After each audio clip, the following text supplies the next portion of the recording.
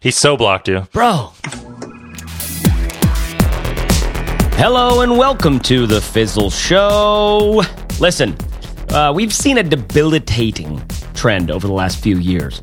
People buying every damn book, mastermind thing, hangout, conference, system, tool set, info product, membership, coaching forum, etc. It's like we're looking for this magic bullet. We're searching, we're reading, we're searching, we're learning, we're searching. And all the while, we're not building. We're not making.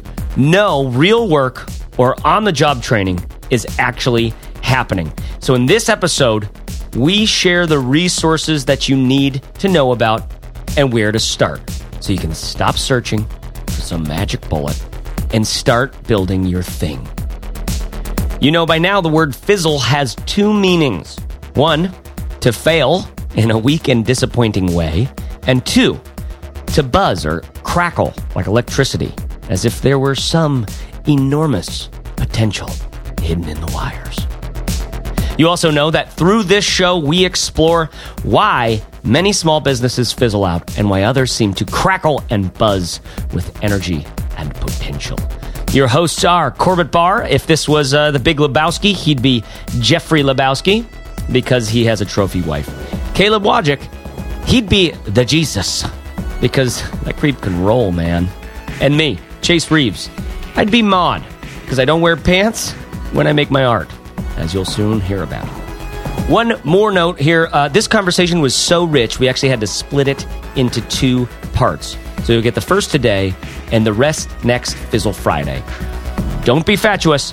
I'll be back after this conversation to fill in any gaps. Let's get into it. Which brings us to today's conversation. Thank you. Yeah, let's get started here. So, the way I understand it is there are these... Can you just start this episode by going, which brings us to today's conversation? Just leave out that whole other bit? That's exactly what I was going to do. Oh, I love it. I was going straight into it. Sorry to spoil it. You spoiled it. But anyways, it brings us to today's conversation, which is about... we want to talk about tools, books, systems, resources that helped us when we were getting started. And I like the Caleb, in the email you mentioned, like something you can get through in a week that can help you, be, many steps down the road. Yeah. Yep. Now, can we just say this up front? We believe we're making something that should be on this list, but we're just going to say it here and then not go back to it. Okay. We make Fizzle.co. Oh, I thought we were going to talk the whole time about that. No.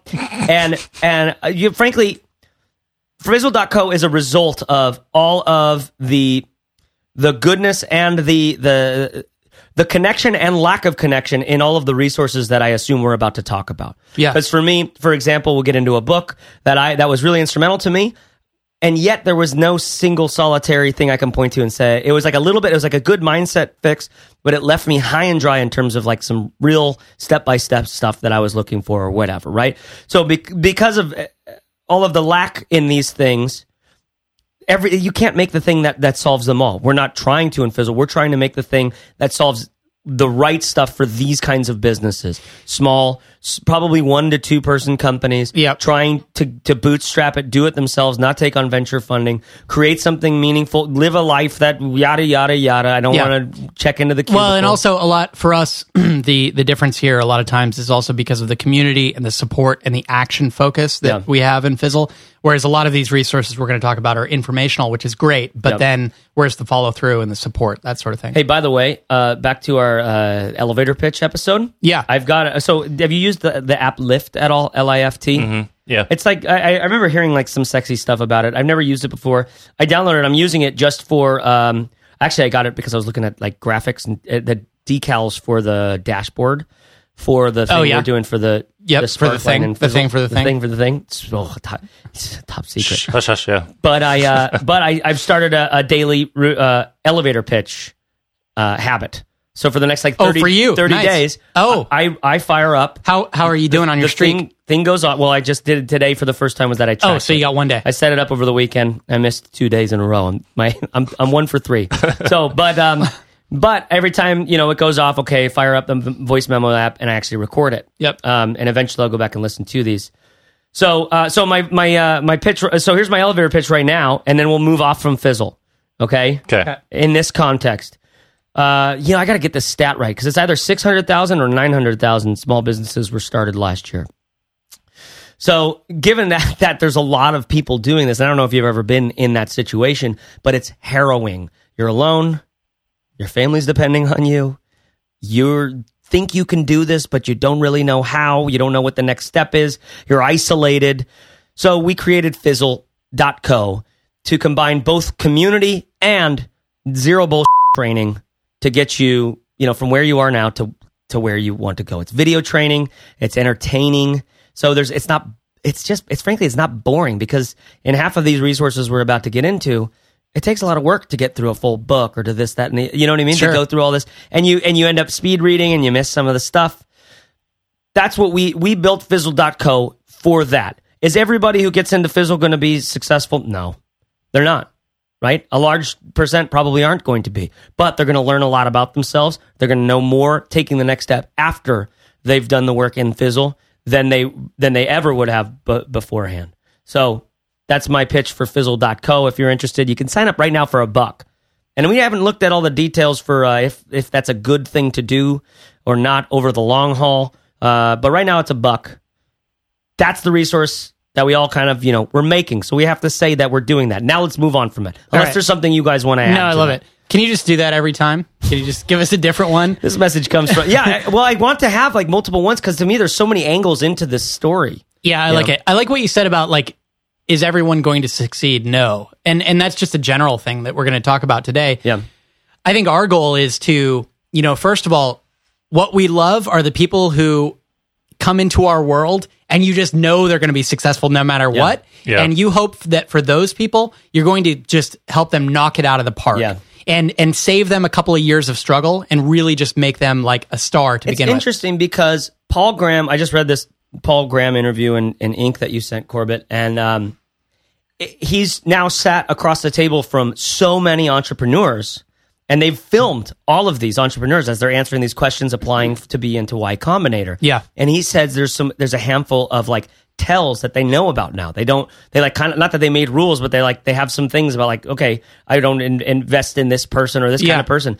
And one of the things that he does say is, chances are, if you come in and you look, what are the 3 words he said was, what's the D word? Determined. Determined. Yep. Flexible, and energetic. I loved that. Isn't that great? As long those as are the 3 qualities that he wants in an entrepreneur. Yeah, and he also said on the other side, the flip side was that your ideas aren't horribly bad. Yeah, think of the wide range within that spectrum. Yeah, your ideas aren't horribly bad. You're determined, flexible, and energetic. Boom. That's what Paul Graham, the guy who's worked with, given. All right, disclaimer. He's looking to make a lot of money using you in his Y Combinator. Yeah. But regardless, this is one of the guys who's probably one of the guys I read who spent the most time with he sees a lot of entrepreneurs. Founders. Yeah. So to me, there's brilliance in that. Mm-hmm. And I love that I can just say, okay, he's learned that. I'm going and I'm running with that. Yeah. And saying, as long as your idea isn't totally worthless and you've got energy, determination, and you're flexible, it might not be this idea that becomes successful, but once you get the hook in you, the idea of independence, but more important, of living, of doing work that doesn't suck. There's doing work that matters and doing work you're proud of and that you care of. There's also just doing work that isn't completely horrible. And being determined, flexible, and energetic about that work that doesn't suck. I love that. I love that. So let's get into... Oh, wait, you... Yeah. No, well, just to continue, thinking back on it, there was a time when I failed spectacularly and I did have really shitty ideas and I kind of grew out of that phase. So for people listening to this, as long as you have the determination, flexibility, and energy, even if your ideas are shitty, I think you can get out of that phase, hopefully. Yep. And I can think back on working with people who were really inflexible, and that's one of the biggest faults, I think. Just being completely inflexible, my way or the highway, this is going to work. Yeah.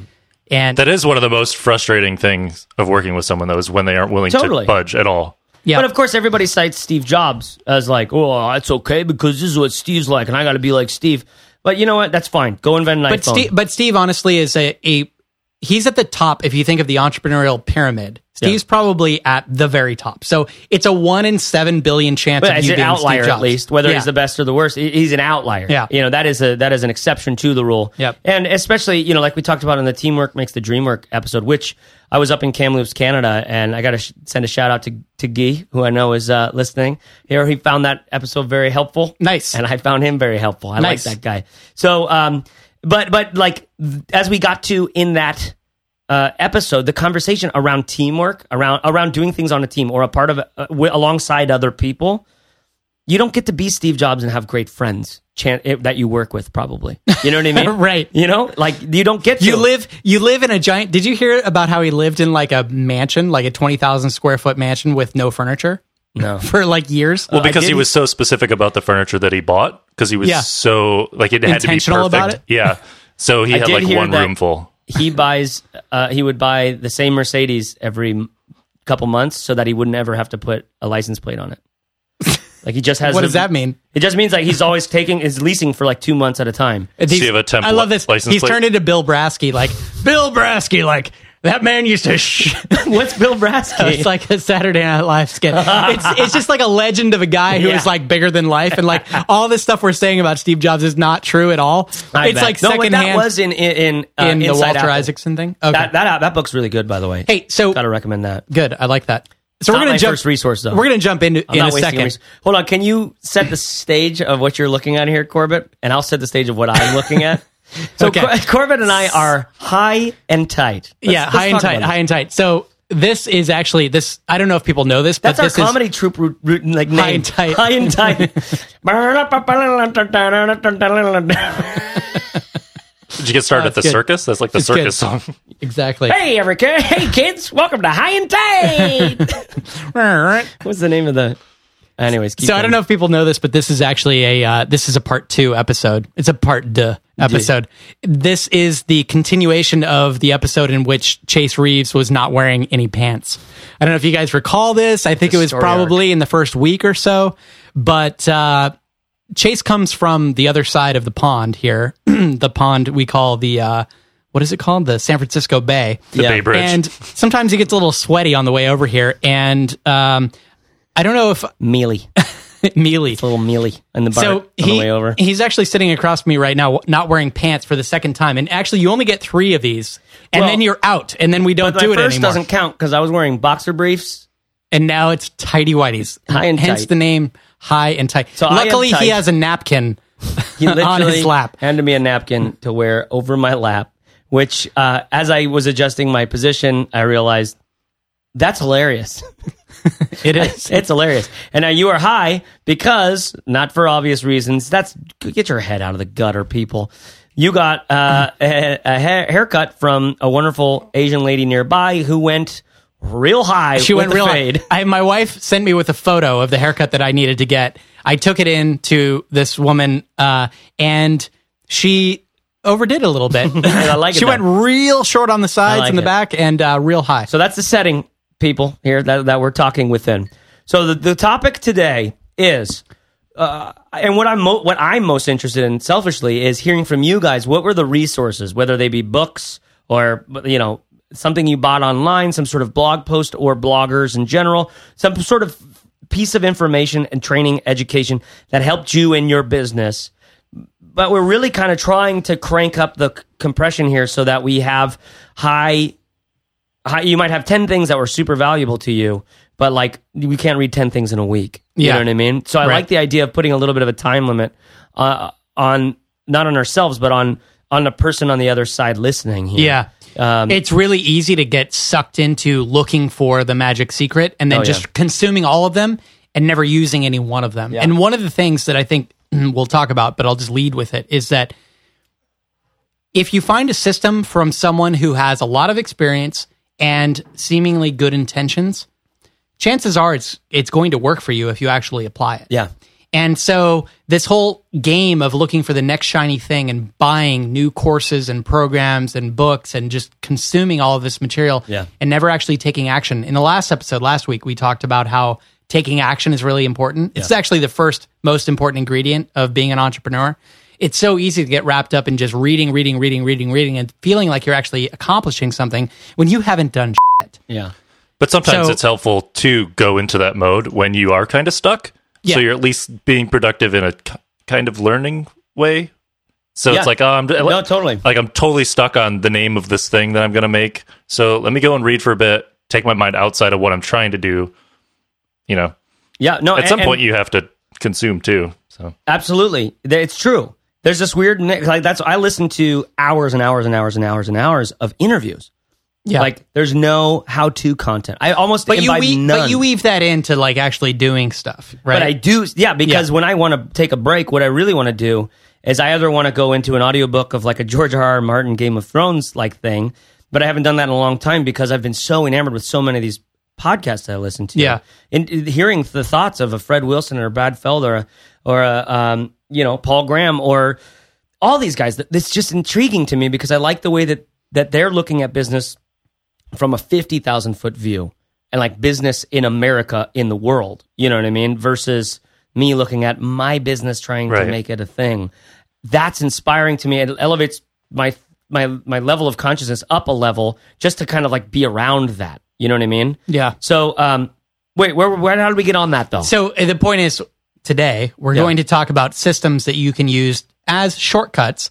And we don't want you to run out and use all of these simultaneously. Yeah. We want you to think about these or anything else that you've read about and really plan to take action on them. Yep. So maybe a disclaimer of who they're each for would be a good thing. Like if you are blank, blank, blank, this is what you should and read maybe and go follow when we have used these things. Because I'm going to mention, a handful. And I've used them at different times, but I've been working at this for a decade or whatever. So every year or so, it's like time for a new system. Okay, let's backload the caveats then. Yeah. After we've gone through these, we can give a little more because I kind of want to get in. I want to get into. Let's do it. Let's get into yours. Yeah, you start. Let's get into it. You start. So let's start out with a couple that I think most people probably start with, which aren't necessarily full systems. I think they leave something to be desired, but they're very much in the mindset sort of phase. And the mindset is really important to follow like a mindset system just to kind of get you into the frame of mind where, holy shit, this stuff is possible. Yeah. For me, it wasn't a system. It was going on a sabbatical for 8 months in Mexico and meeting people who were actually doing this stuff and going, oh my God, I didn't know that any of this was possible. Right. But for most people, I think what happens is they read one of two books. That's probably either the 4-Hour Work Week or the $100 Startup, which is more recent. But both of those, for me, the 4-Hour Work Week was important. I read it not at the very beginning of my journey, but probably 3 or 4 months in after I started a blog, and everybody was like, have you heard of this thing called lifestyle design? It seems like you're blogging about that. And I was like, what are you talking about? And I read the book and it's like, I get it. And then the stuff that Tim Ferriss talks about in that book, I feel like there's a little bit of bait and switch there. It's like, this whole lifestyle is possible. But when he gets into breaking down the things that people do to actually make that happen, it's not all that applicable to most people, and it's very hard to follow. And the things that Tim did to achieve his lifestyle aren't really the things that he advocates for. So he talks a lot about creating these businesses that are physical products that have like drop shipping and things like that, where you sell a product and then you don't have to house any of the, actual, the products and that sort of thing. And I've still yet to meet anyone who does a physical products business with like 1 or 2 people involved. You know what I mean? I do know. You do Studio know? Neat guys. Okay, that's right. And they are doing that. Yeah. So Studio Neat, they made the Glyph, they made the Cosmonaut, and now they just this is good because they just put out when this airs, it may be already gone. They just put out the kit for the ice cubes. I didn't even know that was them. I saw you back that project. I didn't even know it was Studio Neat. Yeah, so great designer guys that put together products and do the thing. But again, these are like highly trained industrial designer. Right. You know what I mean? And Tom, and then Dan, really amazing UX, UI designer who they're able to put this stuff together on their own, which has never been a better time for that. But for our world in the, infopreneurs, you know what I mean? Infoprenmedia. I like that. I like that. Infoprenmedia passioners. For content. Info passionpreneurs. Oh gosh, I could go on that for hours. But in that world, everybody's doing and I've realized everybody's doing a digital download of some kind of training, education. Yeah. We call them info products, right? Yep. Thank you for ruining the idea. Thank you. By giving it the word that every douchebag on this planet will just love to use. Right. Just like saying disruptive now. Yeah. If you're a disruptive, you're disruptive. Or you're a content marketer. You content, you disruptive. But anyways, the point being, there are that, and I want to get to know more physical makers. So here's the thing. And I love that. Yeah. I love that, and I think that I'm saddened that we're all so connected to information and our computers, and I love physical stuff because it brings you back to being a person, a human. You know what I mean? But the 4-hour work week is important because it does open up your ideas. It opens up your mind to all of this stuff that's possible. The follow through is a little weak, and so we'll get into other systems that make that a little bit more possible. That's the one that I was talking about when I said, really helpful on front loading the what's possible. Yeah, and I didn't know where to start from there. Yeah, I had no idea where to start. And the guys that you mentioned, Studio Neat, the thing that they have is that they really care about what they do and who they serve, and they really try to make something that people want. I feel like the 4-hour work week is more like, just find something that makes money for you. Well, that's the hilarity. Like an ATM, or whatever. Like that's the hilarity of the 4-hour work week. It's like, hey, how do I make money so that I don't have to make money? Or it's like, how do I get a job not having a job? Right. How do I what's the lowest possible amount of care that I can put into a thing and have it fund my life? Yeah. You know what I mean? Because I only want to spend like an hour or two a week on this thing. You call your business a muse because it's about you, not about the people you serve. Exactly. Right? I think you don't know what that word means. No, that's what it's called in the 4-hour work week. He calls a business a muse. I know it's weird, but it's basically the thing that enables you to muse about your fantastic life and live it. You screwed up on that. I don't remember that. I know. Because a muse is a British rock band. Is a crappy. It's Canadian, isn't it? It's not that crappy. Muse is pretty good. I'm a Muse fan. I think they're British, but like the person who gets what a muse is Stephen Pressfield, and I don't think we've had a Fizzle episode. Yeah, a muse is someone who it's your inspiration. Yeah, exactly. It's the spirit that comes down and says, "Oh, bing." Yep. There's the thing you're gonna make. Yeah. And now you can't get out of your mind. It's an infatuation. It's an incessant like, oh my God, that's what I have to make. Yeah. Like, it's the inspiration. It's not the whole how do I like reluctantly bring a laptop with me when I travel. And you said there was no follow through with 4-hour work week. What about $100 startup? I think there's more follow through there. Chris really knows his shit, and he also has a lot of really good examples. That's what I love about that book. Chris is really good about going out and finding people who are doing interesting things that aren't related to marketing or helping people create businesses when you've never created one yourself or whatever that the case may be. He has really good examples. Caleb, I wanted to ask from either of those, the $100 startup or 4-hour work week, from your perspective, like, were there any good things that came out of that from your entrepreneurial journey? So I read it when I was still in a day job and I was just getting started with figuring out that this is the direction I wanted to go. And I think one of the biggest things for me was to start making my actual job easier. So not getting inundated with email, telling people I couldn't be on Instant Messenger all day and go to every single meeting and stuff like that.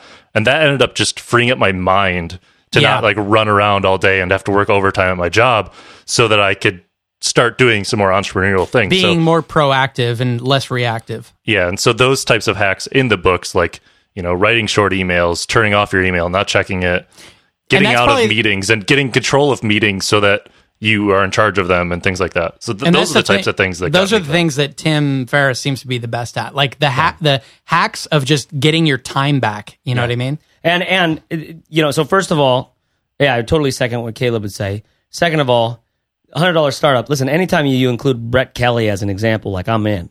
Exactly. That's just I'm just a fanboy. Third of all, you're exactly right, Corbett. Tim Ferriss is great at looking at the whole, okay, this is the thing that I'm doing. Here's my day. What of this 8 hours mattered? And he also asks, what are the consequences to not responding to this person? Or, feeling like I have to be there. The worst that could happen thing. Exactly. The worst that could happen. The worst thing that could happen. If I quit my job or if I go travel or if I stop responding to email or instant messenger, Yep. I like that. I like the concept because what it does is it puts this natural.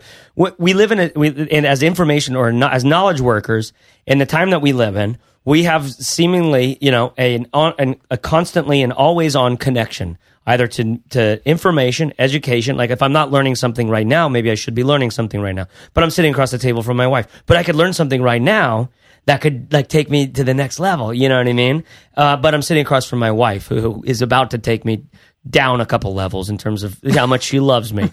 But, these sorts of questions are not easier now that we have access to everything and everything has access to us. It's harder. It's so much harder, which is forcing a kind of, Zen Buddhism on all of us to ask the great questions about what does matter about my life, and not even what matters, like what do I want out of life, which is almost more tangible than what matters. Because what matters is a little bit ethereal, but what do I want to matter in my life matters a whole. That's a big question. You can answer that, or you can't, and you realize I need to do some work to answer that question. Yep, that's what I've always found that Tim Ferriss does well for me.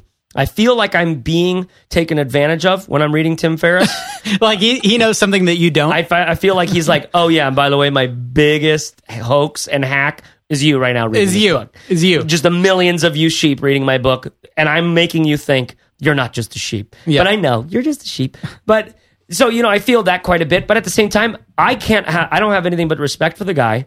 I know that he would never be a good friend. I could get to know him and try to meet him but frankly, it's like, he's not my kind of people. Yeah. I don't think he's going to be my kind of people. I feel like what I'm looking for is people to do life with. You know what I mean? So I can take his ideas and find them as the inspiration that they are. Take him at that and say, like, great, thank you for that. I am grateful. I do respect you for X, Y, and Z. Right. And I don't need you to be my friend or my dad or my mentor or anything like that. You know what I mean? Typically, I need people to be my dad. Pressfield. I had a feeling that was coming. Yeah. Okay, so that's $100 startup and 4 Hour Work Week. Two books that are essentially on all of our lists. Yeah, they're great. They're great. Yep. Take them for what they're worth. What I love about $100 startup is it's probably a better, more human look into what's possible. Yeah. What are your options here? What are the ways that people are doing this and actually supporting their lifestyle? Yeah. I like that you get so much of that. So many examples that aren't just Chris himself, it's other people. I like that 4 Hour Work Week does it in a way that's like, it's a little more, it's up a level from the practicality into a little more of a philosophical arena of like what matters to you about your life. Because here's what I found about mine. And in that watching Tim do that, you're like, okay, that's interesting. That's putting the bar pretty high for me, and I want to get there. You know what I mean? It's a little bit inspiring that way. Yeah. You won't get any step-by-steps. You won't get the first, you don't know where to start. But the first place to start is to realize it's possible. And you know what? Like, for however cliched it might seem, if you asked me 6 years ago if I would live in Mexico for 3 or 4 months every year, travel to Italy for a month, hang out with a good friend of mine in his underwear and record podcasts all day long, and things like that, like, I would not have guessed that was inside the realm of possibilities at all. You read this thing, you start meeting some people, buddy. You start meeting some people who are doing interesting things, and all of a sudden you're like, why couldn't I do that? Yeah, it's true. It's true. Okay, so let's move on. Yeah, let's move on. So in my, if I can just guide the conversation a little bit I want here, you to. I think that a lot of people, as they're working through different systems, if you're thinking about the way you're going to build your business, a lot of times it makes sense to start with services and then move into products. Mm-hmm. Because if you're getting to know a market... Hold on. What you mean by that is to start with... So, for instance, I'm a designer who wants to sell products that are designed or whatever, that wants to sell how to do design products, right? Yep. You could start by actually being hired as a consultant, coach, teacher to designers, individually helping them as a service business to get better one-on-one. Yep. Then roll that information into... Or just work as a designer. Like, if you want to be the person who teaches people how to design websites, then you should work as a web designer yourself for a while. Yep. Or even for a company that does it and then transition to working for yourself and then... Yep. Yeah. Yep, exactly. So the reason I bring this up is because the next product, service system that I'm going to talk about is about, services. And this is a great thing to do.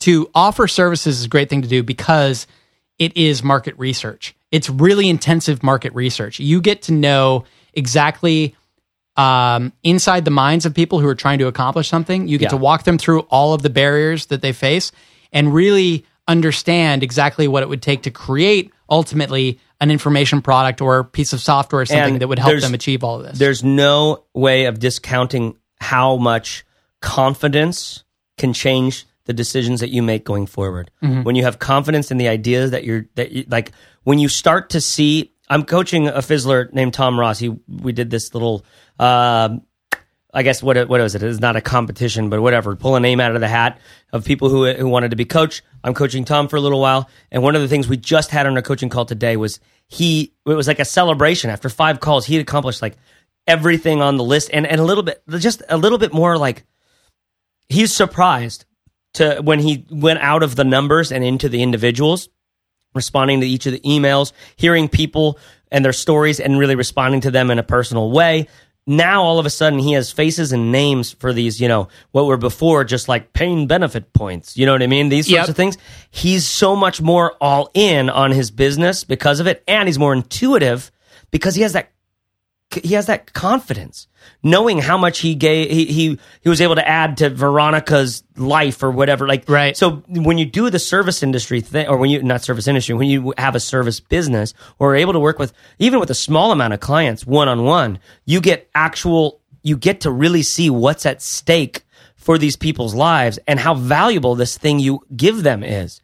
For him, it's the easiest thing in the world to say, oh yeah, try this. Use this drop shadow. Try this layer style in Photoshop, because he's teaching him how to do design stuff. And it's like, it's so valuable to them that now he realizes what's at stake for them, how important this is to them. And now he's like got more of a mission into actually doing the thing, all because he treated it a little bit more like a very successful design, tutorial site, a little bit more like a service thing. They don't have to do it for forever, but just for a while to realize there's humans really trying to figure something out. There's multiple times that you've done that, Corbett, or we've done it together. Right. You do the one-on-one for a bit, and then you make a course based on all these things you walked people through that cost them 4 figures, 5 figures or something, and you can sell it for 2 figures. Yeah, you can't. Yeah. You can't just be the person like up on top of the mountain looking down on everyone, like imagining that you know what they're struggling with, unless you went through it really strongly yourself and you wrote it all down and documented it, because you're just going to forget over time. And that's a different thing, right? That's a memoir. That's a how-to based on my experience, which is also super valuable. Yeah. But man, the stories of the individual fizzlers keeps me going. Right. It's why I like watching Stephanie or watching John or watching Nick. Like, this is what keeps me going. We should tell people too, this is like part of our strategy. When, we build Fizzle and whatever, like products, we build things that people can buy in mass. Like, we don't have to be there for each one of them. But we like, after we release a course or just in between things when we're thinking about a new course, to work with a couple of people one-on-one, no strings attached. It's like, hey, we're going to coach you. You're not paying extra for this, whatever. And the reason we do it is A, to help them out, and B, because we get to get inside of the problem that they're facing right now and make sure that whatever we created is going to be more useful. Yeah. Which is, again, one of the challenges with all of these resources we're talking about. Every business is a little different. Every founder is a little different. So it's really hard to make the one-size-fits-all thing. Yep. You know what I mean? Yep. So when now I'm starting to see it, people, all of you iTunes commenters who have said, can Chase say, you know what I mean, one more time in an episode? Did you just say that? I'm starting to see it. And hear it every time. But then the other guy commented and said, like, don't ever change, Chase, if you know what I mean. He thought you were. Then the other one, the other commenter who said it's a drinking game. Every time Chase says, you know what I mean? And even when I'm editing this, I can't even hear it. There's some drunk listeners out there right now. I'm so sorry, guys. I'm trying to get better. Hey, before we jump into the next resource, I bet people are just salivating right now to know what it is, by the way. I would love to also point out that my napkin's getting a little damp. Do you need a change? It looks like you're wearing a diaper right now. I know. All right. Moving on. I want to point out as well that like providing services isn't something to necessarily poo-poo and move on from. I think a lot of people, we prefer to create products and less services, but there are plenty of people that create services for their entire life as a business, and some people do really well at it. I was out to lunch with our lawyer for Fizzleco. His name's Gabe Levine. You can find him on Twitter at my lawyer Gabe. Anyway, he works for Mike Montero and HappyCog and MetaLab. And these are businesses that do millions in revenue every year just from services. They charge 6 figures in some cases for projects that they do for people. And that's a very honorable thing to do. Yeah. And you can create a very lovely business out of services, and you can learn to really love that process of helping your clients directly. In fact, you get much greater results for your clients when you help them one-on-one than you do if you just give them an info product or whatever. Yeah. So it's a different business. It's not worse. It's just a lot of people use services as a stepping stone to get to the next thing, but you might find that you just love services. And it doesn't need to be an either or either. There's people that I know love services, that love freelancing, and that's all they do. Yep. Like someone like Paul Jarvis, who's booked for months in advance for his web design work. Mm-hmm. And that's what he loves to do. And he could... he could take on more clients and stuff if he wanted to, but he doesn't really need to. Did you just spill your beer? No, I knocked over another microphone. Caleb just has 5 microphones on his desk. 5 mics and 3 beers. But yeah, so he could take on more clients, but he just sticks to the rate that works for him to live his lifestyle that he wants. He does have some information products that he makes for fun or whatever, but he likes about doing vegan web cooking. Design. Like vegan cooking. Perfectly, You're talking about Paul Jarvis? Yes. By the way, that was a really great thing they did the other day. It was Nathan Barry, Paul Jarvis, Justin, Product People Podcast. Justin, what's his last name? He's the guy who wrote that words piece. Yes, which was so powerful. Yeah, so powerful. And Sasha Gray. There was a French guy. Who was in Japan. Sasha Gray. Anyway, those 4 guys just did a little hangout chat the other day that Caleb directed us to, and about self-publishing. It was a really great thing to do for their audience. And my favorite part was that just via chat message, Chase was able to actually derail the entire conversation for 3 minutes. Listen, so there was a comment. I really was interested in Justin's hair products, and I made it very clear in the chat room that I was curious because I would like to style my hair similarly. And they couldn't keep going. They had to stop the entire conversation. This isn't the first time that Chase has derailed a public webinar. I know, we put him on at some point, and I do that. Anyways, all right. Literally, I do it every week on the Fizzle Show. Hey-o! Hey! Welcome to the Fizzle. Caleb, you make a good point, though, about services and products and how they work together, like MetaLab. So MetaLab's really interesting. Do you know these guys, MetaLab Design? So Andrew Wilkinson, I hired them at my last business when they were 3 people in 2006. I found them somehow because they created content. They had a blog and they did really interesting work. We hired them. They were 3 people. Now it's 6 or 7 years later. They have 70 employees. Wow. They're a services business who also does products, sort of along the lines of 37 Signals or whatever. Mm-hmm. But basically, if you have a services business, there are 3 ways to scale it. Sorry. Right. The first is that you raise your rates. If you're one person, you can raise your rates over time. Second is that you hire people that you can farm out to do the work that you were doing. Yeah. The third way is to add products that have some sort of leverage because that adds revenue that doesn't need more people necessarily. We have a great, interview in Fizzle with Chuck Longenecker from Digital Telepathy, which is another really great design firm who does products as well. They're not nearly as big. I think they have 10 people, and he's actually scaled down. They a little more than that. They used to have a lot more, but now they're down below 20. They scaled down the services because they wanted to do products. But this is a really interesting thing, the balance of services and products. Not just because services allows you to create products because you learn how to create them, but also because when you create services, it brings revenue in the door right away, which can buy you time to treat yourself as a client and then create products. Which, of course, becomes a... By the way, let's invest as much time on this as we need to. I love it. Which can, at the same time, be a kind of bad cycle. Yeah. Right? It's a kind of thing like the devil you know versus the devil you don't know. The devil that you don't know being really spending more time building that thing that you can sell as a product. Like Paul Jarvis Design... Doing client work is the devil you know. Making your first product, trying to sell it, and not knowing, it's going to take 6 months to do, and luckily it doesn't. It takes, a couple weeks to do. Then, you can sell it. By the way, can I just say to people, can I just... Sure. Hey, by the way... Hey, get back here. Jeffrey. Jeffrey. You can make a product that you sell for $1. Break the seal and see what that's like. Hey... How to use Google Calendar with your wife. 5 quick tips, 99 cents. I'd buy it. $1 using Gumroad. Yeah. Which is free to set up, right? And then they just take things off the back end. You just have a button. Or PayPal, donate, right? Yep.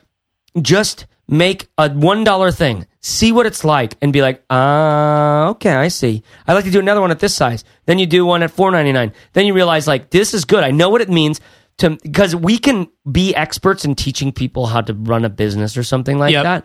But we don't get to be that alone. We also have to be experts in how to turn that into a thing that someone can buy. In productizing that, right?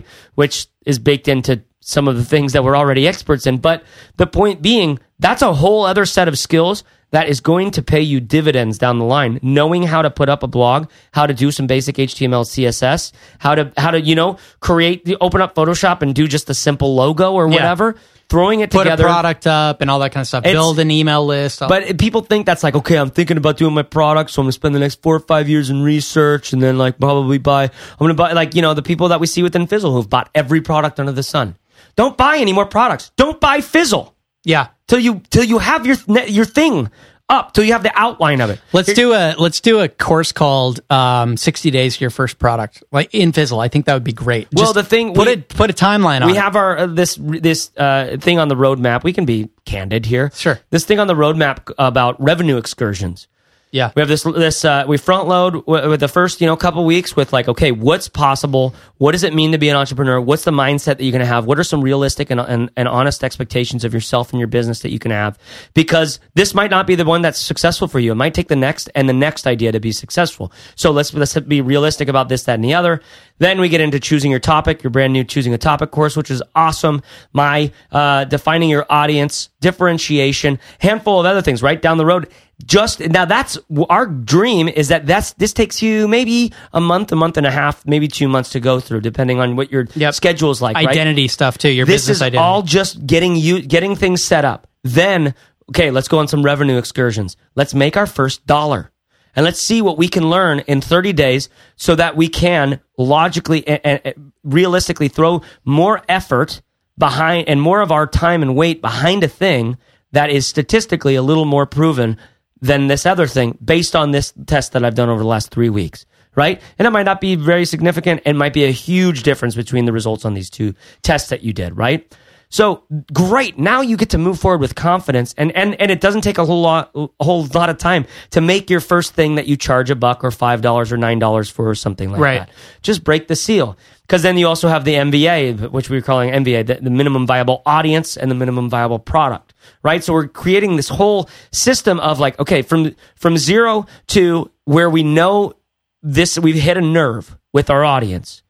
And then you repeat these last 4 steps or whatever, however many steps, till you kind of multiply, and eventually either you realize this is hugely valuable, and it looks like a massive week-long training that we get people to send the companies to them out to, or it looks like this $5 thing. It looks like an Evernote Essentials, Brett Kelly's book. You know what I mean? Which he sells for, how much does he sell that for? I think it's, what is it, 20? I want to say 20 to $30, and it teaches you like be pro on the Evernote, right? And, for people who don't know, I don't know if we've used him as an example too much. We've mentioned his name, but Brett Kelly, he sells this book called Evernote Essentials, and I'm pretty sure he has done at least $500,000 in revenue from this one ebook over the past 3 or 4 years. He's just really successful with it. Yeah. He's struck a nerve with the thing. Is his passion teaching people how to use Evernote? Maybe not. I would say probably not. I would say no. I would say probably not. I'd say at a time, though, he was pretty damn an advocate and evangelist for the, and I am too. It's not it's not his life's passion. It's one of my resources. I don't have a system or a tool. I have a resource that's coming down the line on this talk, Evernote. Okay? Listen, I really believe in Evernote, and so I love that he wrote this book. So anyways, the point being, I have no idea what the point was, frankly. But you see how on this grand scale of things, like, you can look at the next 2 years, run some revenue excursions, see what's happening, try until you're like, okay, you've got some validation of your idea in the marketplace instead of like sitting across the table from an investor or sitting across the table from a mother-in-law or sitting across the table from a friend. Because you're actually trying to create and sell something. Or like just, writing it down and seeing what it feels like in a month. You know what I mean? It's like, and it costs you nothing. Yeah. To get out there and try some stuff. I'm going to go back and edit this and realize, wow, you started over there, you ended over here. I think there was something in the middle. The good news is it took you at least like 40 minutes to get to that point. It did. So we were talking about going into a services excursion if necessary. Okay. It can be a little bit of a hard thing to get out of. There's a lot of gravity in services once you start to get clients, because there's a whole other ballgame to learn how to run a service company well.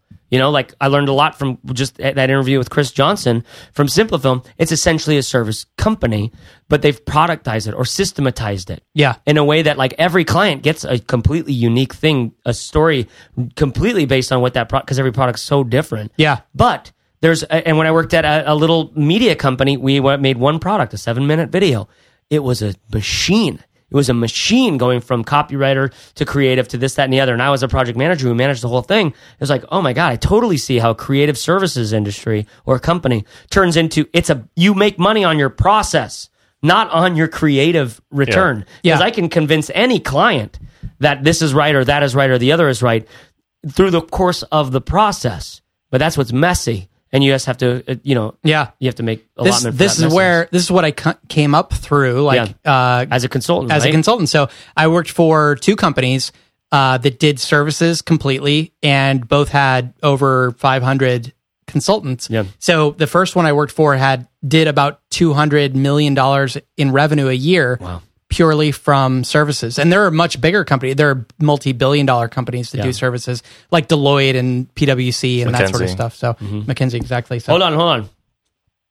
Before you go, you were turning towards this is so weird. So this is there was one more thing I wanted to say about services. Oh, he so blocked you. I saw, yeah. So this is so blocked you, bro.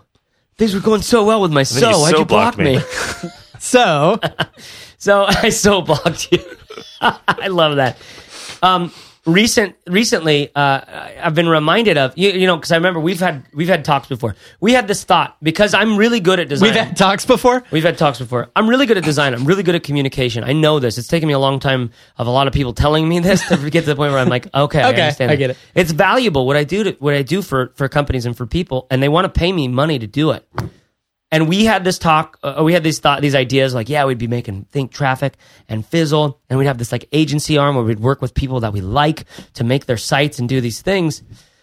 And eventually it got to a point where we realized, and we did do some of these sites like Steve Cam, Pat Flynn, which is Pat's yet to be released. But like, it got to a point where it's like, we could be a badass agency, a creative agency. We could do it better than anyone out there. Or we can make Fizzle really, really good and serve the online entrepreneur. We can't do both at the same time. You know what I mean? At least not right now. So that was a realization that was a little hard for me to give up, because I like the freshness of getting into different stuff. Yeah. But since making that decision, doing little bits of pieces with friends here and there, like businesses that I don't care about at all. Yeah, I care very much for the people, and they don't really hugely care about this business idea either. But they're like, it's profitable, and I probably could make a buck on it. You know what I mean? So, and they try to get me involved in, or just a little conversation here, help here and there. And it's like, once you step out of the client services game, it's like, they come at me with this thing. I'm like, oh, what a boring problem to solve. What a horrible problem to solve. That right there. To make this company look better. Like, I don't know. Hire a bigger sales force. Yeah. But there are I had a handful of ideas, but that is very different than like helping a Steve Cam figure out a brand instead of just like some bootstrapped, right, Woo Themes thing or something like that. Which brings us to the next resource, and one of the major points that he makes in this book. So let's hold it there. Okay. Let me just tie this bow up. Yes. So sometimes we highly recommend going, when you're starting out, get into services, work with the people on the other side, see the pain, see the kind of value you can add to that situation. It's a value add, as a douchebag would say. Yeah. It's a value add.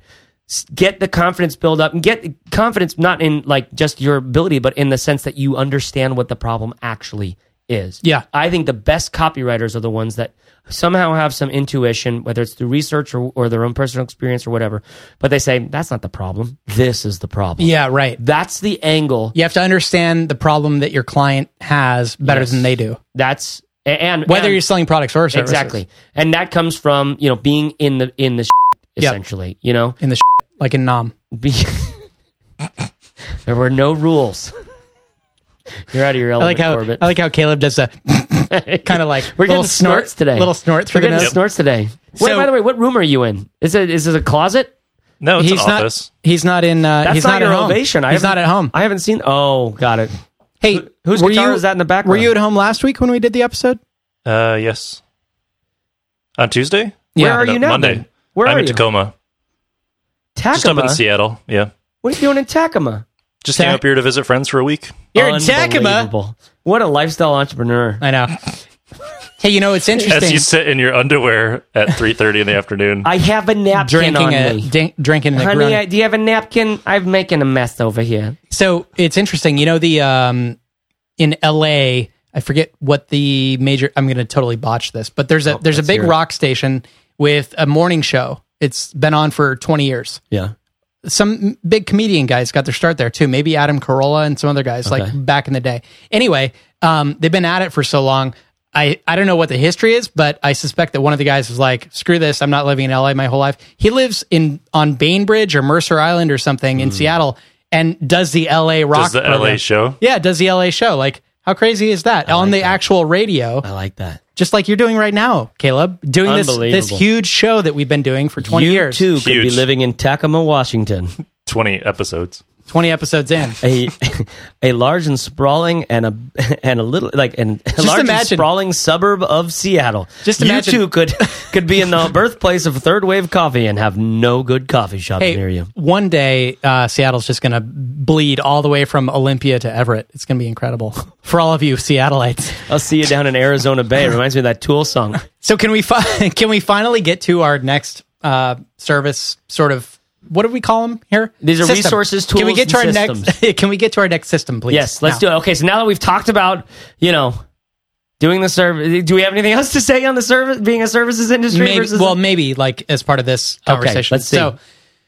So probably the most helpful out of all of these things that we're going to talk about, the most or second most helpful system that I've ever encountered and followed is simply a book known as Book Yourself Solid. And I think we've talked about this before. It's written by a guy named Michael Port. Mm-hmm. And Michael was a service provider himself, sort of discovered some things about the way he was working that opened a lot of opportunities. Yeah. And he created a system and wrote a book about it called Book Yourself Solid. And essentially, this is a step-by-step system that you can follow in the course of a book, and there's a free downloadable worksheet. This is like, if you're a service provider, this is the best $10 you will ever spend in your entire business. No question about it. Yeah. So basically, you buy this book on Kindle or whatever, and he will teach you about finding the right clients, about making yourself really likable so that the decision clients have to make about you is much easier, about how to make your services stand out. He does talk about elevator pitch too. Yep, about your elevator pitch and just about how to love your job a lot more. We were talking earlier, I meant to bring this up before you rudely interrupted me, Chase. I'm very rude, especially when I'm in panties. About how if you're going to do services, the name of the game is, okay, first just get the revenue in the door or whatever, like make it work. But then you're basically trading up clients. You need to be trading up clients in terms of quality and what they're willing to pay you and all this kind of stuff, like as you move up, because it's really easy to burn a lot of energy working for shitty clients and not getting paid a whole lot for it. And so if you're going to do this long term, you need what Michael Port calls a velvet rope policy. It's like you want to create a line of people that are waiting outside the door, and you want to have a bouncer there who is checking these people out and judging whether or not they're good enough to get inside of your club, because that's the way to really enjoy the services business over time, as opposed to dreading it and calling it a hamster wheel, which a lot of people end up doing. Yep. Caleb, did you read Book Yourself Solid? Yeah, I even bought it for my wife when she started a photography business to read and get through and stuff. I thought you were about to say, yeah, I even bought it. Yeah, I read it, and I even bought it. I read it. I downloaded it, pirated it, and then I was like, I gotta buy this. I gotta buy it. I'll buy a dozen. Exactly. So for people listening to this, if you are contemplating doing services at all, or if you're like just thinking about starting a business and you're not sure yet exactly what you're going to offer, read Book Yourself Solid. It'll take you like 3 days. There are workbooks involved. It's $10, and so for me, here's how it worked for me. So I started Think Traffic, and I knew that I was going to create Traffic School, which was this big, intensive online program, but it was going to take me a while to get there. Yeah. So I started Think Traffic. I didn't launch Traffic School until a year after I started Think Traffic. In between there, I had this audience all of a sudden who was listening to me, and people started writing me just asking if I offered services. So I started doing little website projects basically, and I would do like little evaluations and stuff for people, but I wasn't really bringing a lot in, and I was also getting clients that were just draining to work for. I picked up Book Yourself Solid, and I literally went from like a couple of clients who weren't paying me much or were kind of a pain in the ass to I was making a really nice income, and I had far more clients that I couldn't even handle because of what I implemented from Book Yourself Solid. And the biggest thing that I did was I productized my services. So instead of just saying, hey, my name's Corbett, I can help you come up with a website traffic strategy and help you implement the site, to actually fulfill this strategy, and then have like a contact me here page. Basically, I conceived of 3 different offerings, thinking about what my clients were struggling with, what problems they faced, where they were at in the process. I came up with 3 products that were really services. Based on what you knew about them based on what I had known from them, from working with them and whatever. Based on what Michael Port says in this book, I created 3 products, which were services, which are basically packages that people could purchase that were purchasable from my website. You could literally just click this thing and sign up and just start working with me basically right away. Now, I would actually screen the clients after this, so you still have some say in the matter, whatever. But basically, I created like 3 different price points. I think one of them was like $6,000 or something, and one was like $500, kind of in everything in between. And I just, created them based on, how much effort it was for me and what I thought clients wanted to walk through. And within a month of launching all of these, I was booked out like 6 months. Wow. And had to start turning people away. So people would buy, and then you say, okay, I have an opening in January for you. Exactly. Or you would actually put on that page like when your next opening was, and people would book based on that. I also implemented this partly from studying someone named Sarah J. Bray, who had a design business at the time. And I'm not sure what she's up to now, but her design business was pretty impressive because she was booked out like 8 months or something. Wow. And had similar sort of packages of services on her site as a designer. So I kind of borrowed from that. And I think she had learned from Michael Port as well. Interesting. So you take a little bit of a product idea and combine it with the services thing. Exactly. Based on, let's not get away from the fact that you're talking about this resource in this book. Is it Michael Port? Michael Port, yeah. Michael Port. Why do I want to say Laporte? I don't know. You're thinking of Danielle. I think Danielle Laporte. Danielle. But or Leo Laporte. Or Leo. Gosh, so many Laportes. This is a podcasting hero. Only one port.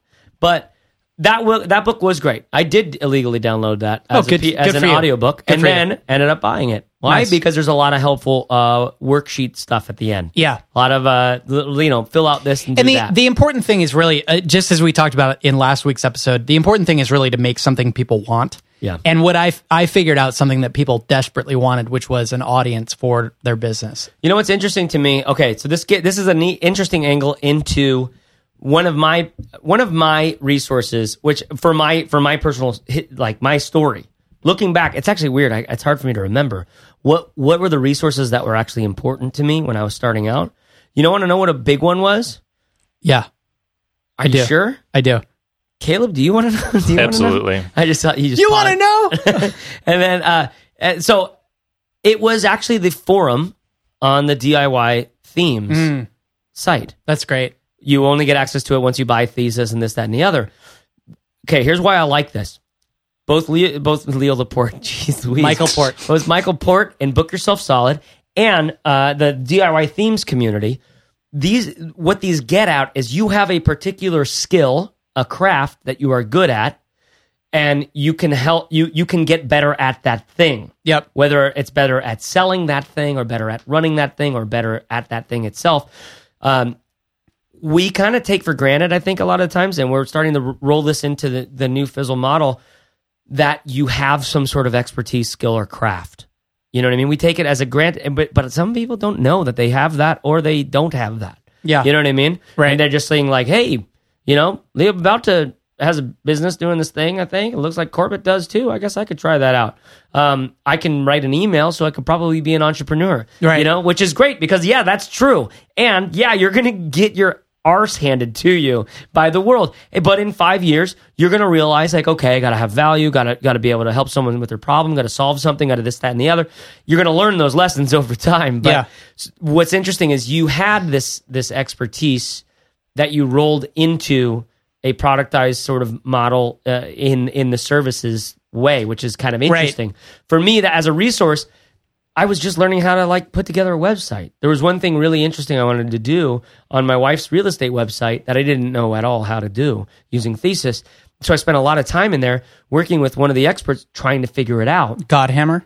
Godhammer was in there, but there was a lady that helped me most. Yeah. Godhammer. What's her name? I'd be lost without Godhammer. I can't remember. Dude, just big. Huge I was in there. Shout out to people. Godhammer. There's a guy in the forum named Godhammer who's just legendary. I'm sure he's on payroll, but because he's so helpful. But that was wildly helpful for me to learn these skills. As a service provider, which was to be in this forum of people. Yeah, but meaning like the reason why I say it is I then had that skill, that craft that has been the support of everything I've done. Totally. Ever since.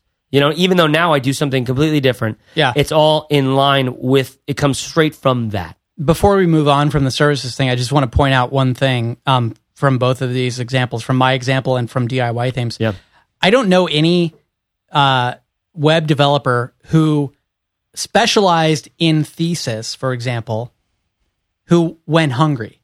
Yeah. Everyone who said, I'm a web designer who specializes in Thesis development, they were all booked like crazy because they niched down and they found something that was desirable and they became an expert in that. You could become an expert as a Thesis developer. You couldn't become an expert as an overall web developer designer. Like, it's impossible. There's too many of them.